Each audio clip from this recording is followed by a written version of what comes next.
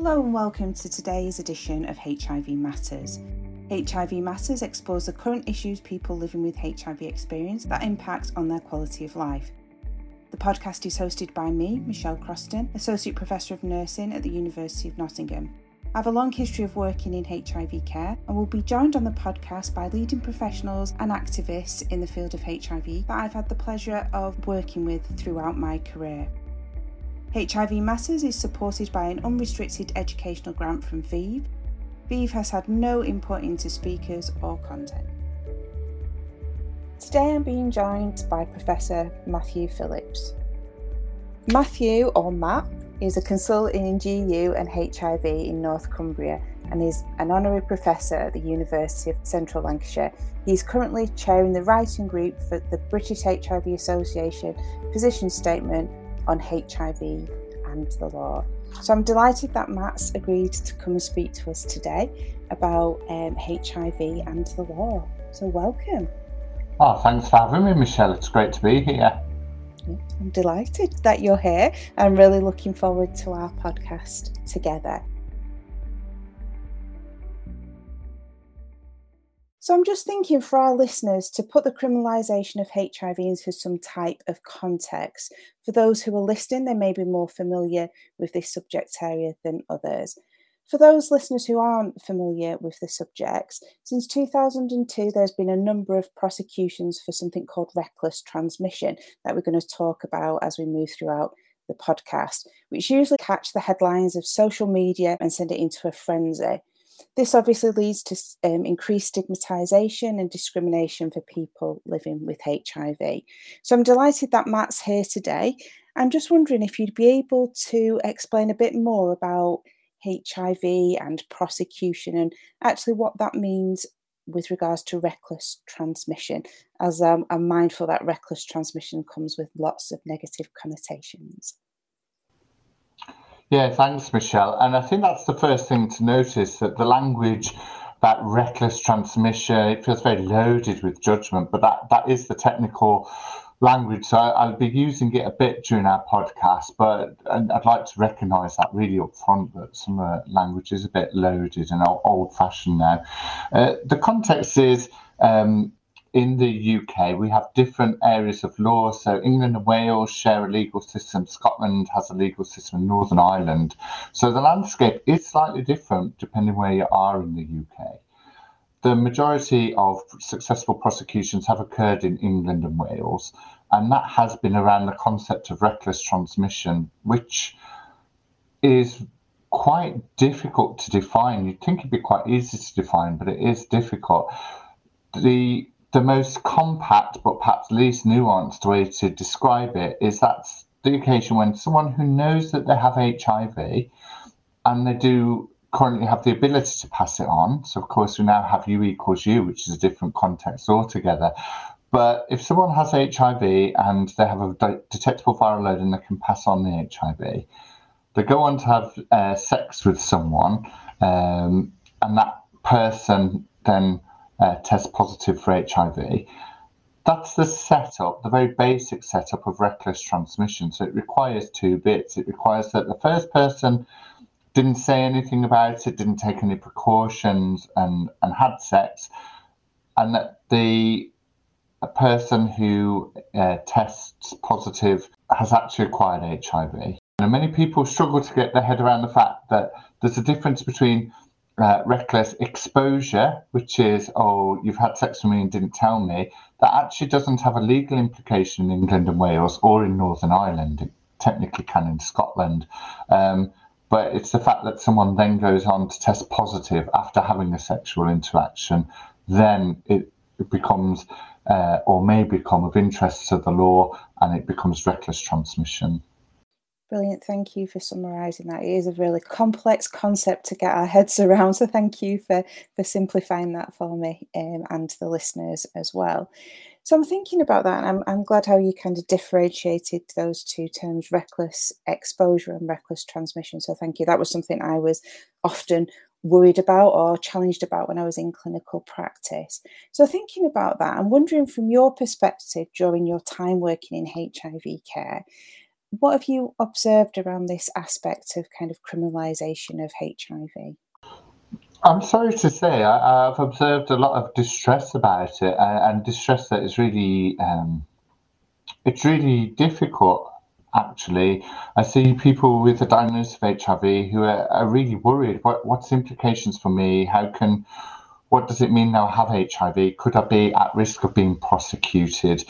We did a study, me and Gabriel Schembri, a consultant at Manchester, and we published it in the Journal of Family Planning and Sexual Reproductive Healthcare, that showed that even though when people had a diagnosis, they'd had a bit of a chat around what it meant for legal terms, people still struggled to get straight in the head. So folks were walking away from clinic thinking, I can't have sex now because it's illegal for me to have sex because I have HIV, or I could be done for attempted murder. And this is the actual language. I mean, what a dreadful thing to carry on your shoulders, and it contributes towards the stigmatization of HIV, which, as we all know, there's a very clear body of evidence that stigmatization is really rife. It has terrible and wide-ranging effects. It prevents people accessing care, prevents them taking meds, it prevents the right conversations happening to support that person. So the whole concept of the law being involved in the transmission of HIV through recklessness, for me, I'm speaking based on that very small study, but more on my anecdotal experience, it creates distress amongst people living with HIV. And the opposite I actually have seen in my work as a sexual health consultant, that people saying, I can't get HIV because if someone has HIV, they must tell me by law that they've got HIV. Well, that's a misunderstanding too. So I've seen a lot of confusion with negative impact. That's how I'd summarise that, Michelle. Brilliant. Thank you for summarising that. I think you just touched on quite a few points that I was going to ask you about, really. So prior to this podcast, I dusted off my old copy of Matthew Wyatt's book, HIV and Intimacy. And I know from my early kind of college days of looking at the law, I'm mindful that although this book of Matthew's was written in 2007, and we've had significant advances in HIV treatment, and what we know about the virus is kind of much more than we did back at that day.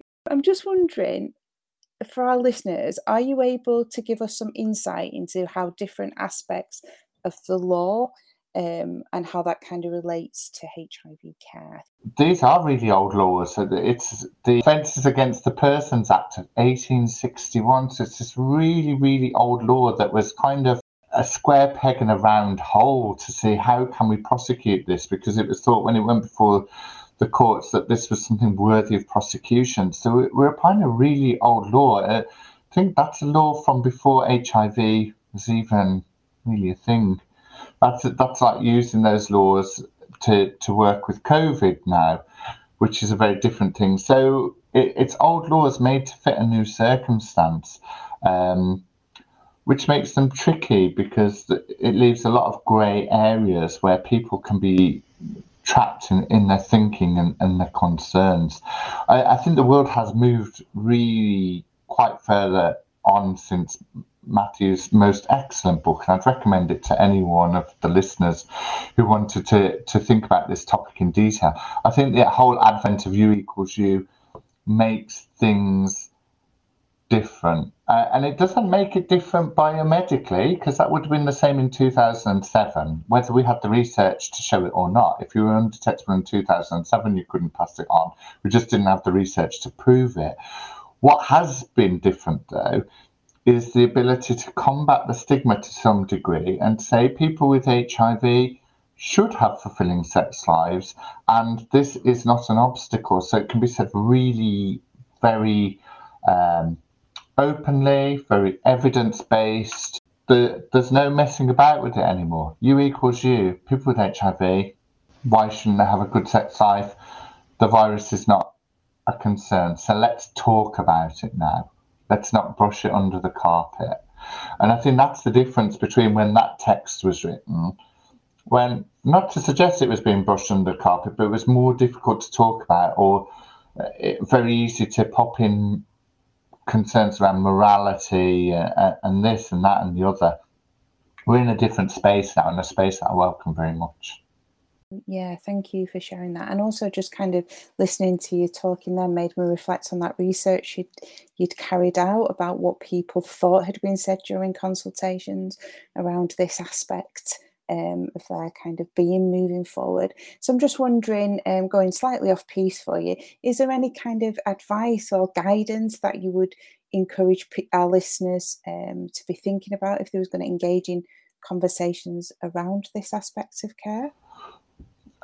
Gosh, thanks, Michelle, for that not at all difficult question. I think for all listeners, what I'd like to see, these conversations need to come from a place of kindness and recognising everyone's right to personhood and to live a fulfilling life, because these conversations can very often come from a point of, let's think about the law first. Actually, let's not think about the law first. Let's think about Matt Phillips first. He's the lad in the room. He's a lad who might have the worries.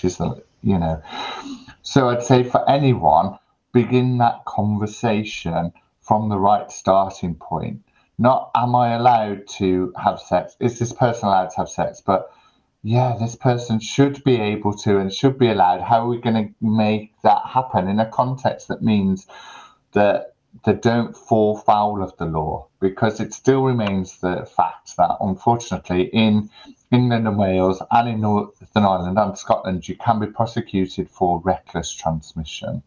So my advice is, if that is something that is really playing on your mind, think about the things that can be done to prevent that being a thing. Things like being on meds and being undetectable, things like always using condoms, things about where it's safe and appropriate to share diagnoses with sexual partners. That's where I'd say come from a place of, how do we get this person to lead the life they want to, being mindful that there is law present that has got something to say about the fact. Same as you don't stop driving because you're going to be prosecuted for speeding, do you? You just slow down, you don't speed. Same thing here. Yeah, let's think about it. It's not a booby trap. It's not a place laid full of mines. How do we negotiate this tricky bit that is remaining in the law? Yeah, thank you so much for that, and thank you for summarising my thoughts around kind of what I asked you as well. Brilliant, thank you. And I think you've hit some really good points there about keeping the person at the centre of all thinking. And like you said, these are rules that are in place. So how do we navigate around the system as well? So thank you for sharing those reflections. What I will do for our listeners is I'll put some resources about this aspect into the description box below.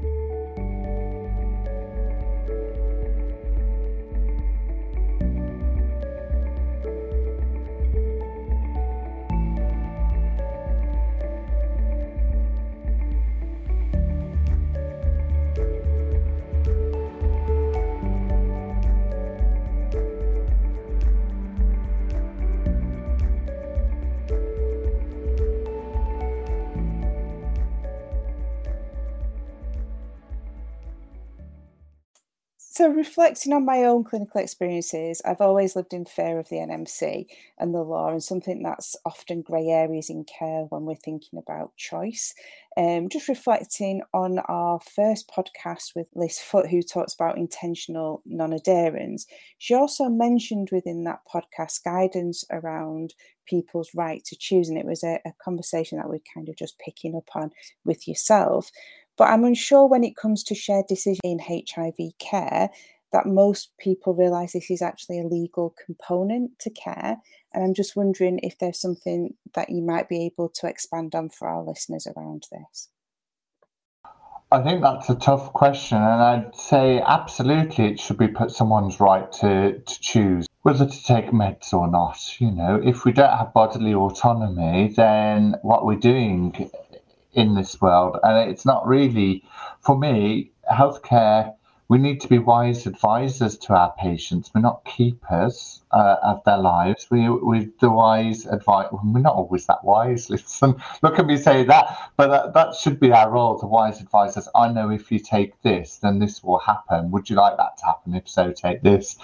And there's always that bit about how can we work with someone differently to enable them to make choices that put them at less risk of things like reckless transmission, etc.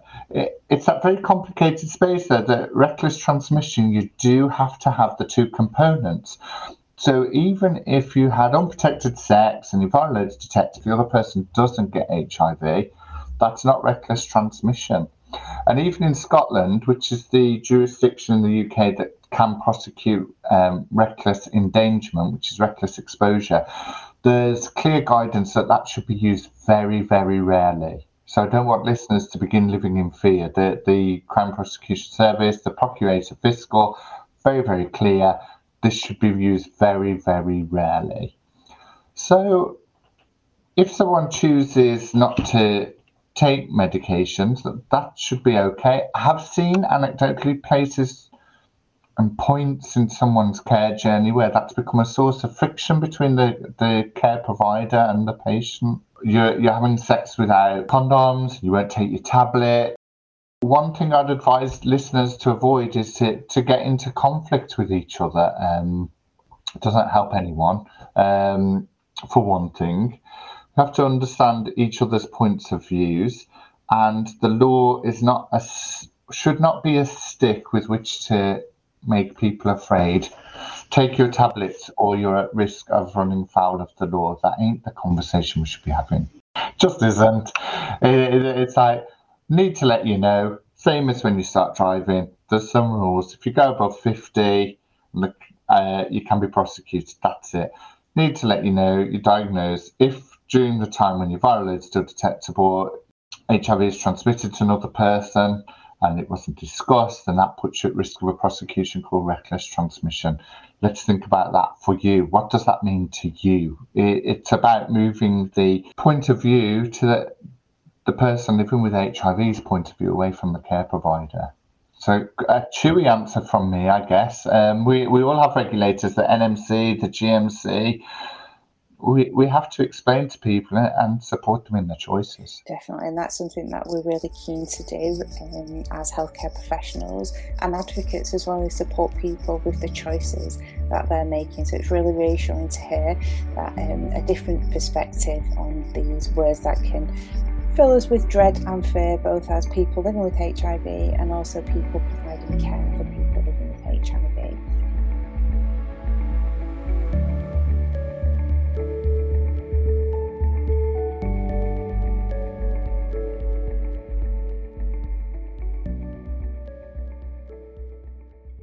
So prior to you coming onto the show, I was reading around and I came across on the Terence Higgins Trust website, I think it was, a play called Angels in America.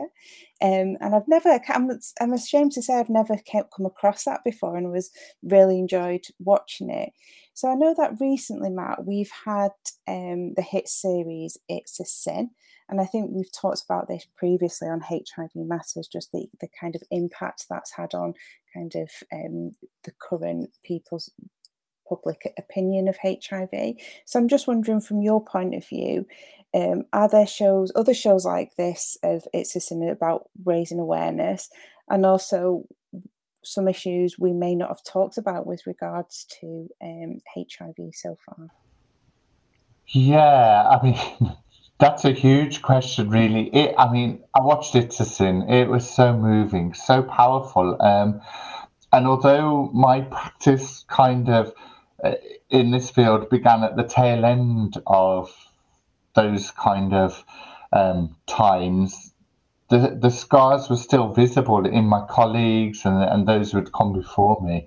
And I think It's a Sin was really great at portraying that in the UK, the greatest burden of HIV is still held in communities that are minoritized. So it's not just a single step of stigma, it's a double step of stigma. And It's a Sin really explored that so well, didn't it? A bunch of gay folks, and then there was this additional move. I've always loved the film A Beautiful Thing. Really loved the film. If ever you've seen that, that's absolutely worthy of seeing. Although it doesn't explore HIV, it explores LGBT issues in different communities in Britain. There's so much beautiful work out there. There was a wonderful Doctor Who episode, and I cannot remember which one it was. And he'd gone back in time, and the Doctor got pally with someone, and then in the 80s, and then they were parting company. He saw a Kaposi's sarcoma on his friend, and he said, "Have that looked at," and then zapped off into the future. There's lots of ways of portraying HIV, isn't there, in the media? And what I love most about It's a Sin is that although it was very tough, and I have to say, I had to have some tissues nearby as I was watching it, there was still that underlying sense of joy. And there's just something to not forget about. We can have illness and still be joyful. And in fact, many other illnesses are depicted in sense of joy. I had a heart attack, but now I'm riding a bike again. I have diabetes, but I'm a swimmer. It's time for media to move on, and It's a Sin has set the tone to have HIV, but it doesn't matter. I still do this. And it's time to see that depiction. Yeah, well, thank you. Yeah, that's a really good reflection about us moving on and seeing how people living with HIV live now rather than these old stereotypes that we have.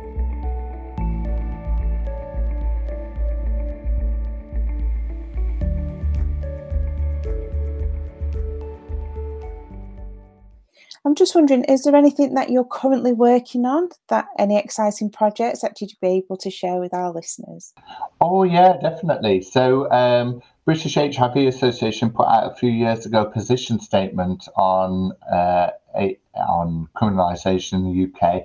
And as you mentioned at the beginning, I'm chairing that. We're delighted that the new position statement's nearly ready for publication, and it will be launched at the Beaver Spring Conference, which is just, I don't know, about 4 or 5 weeks. I best practice my talk. So really excited. I shouldn't reveal much before it's actually published, but we're pushing the envelope. We're going strong on the fact that U equals U, and we're going strong on the fact that the UN advocates that the law really ideally wouldn't be used in this way. So I hope that the new position statement has the impact that the writing group would like to have on wider thinking around this topic. So yeah, I'm most excited about that, actually. Yeah. Oh, brilliant. Thank you. I can't wait to read that position statement as well. And once we have the link to the position statement, I'll make sure I drop that into the description box below the podcast.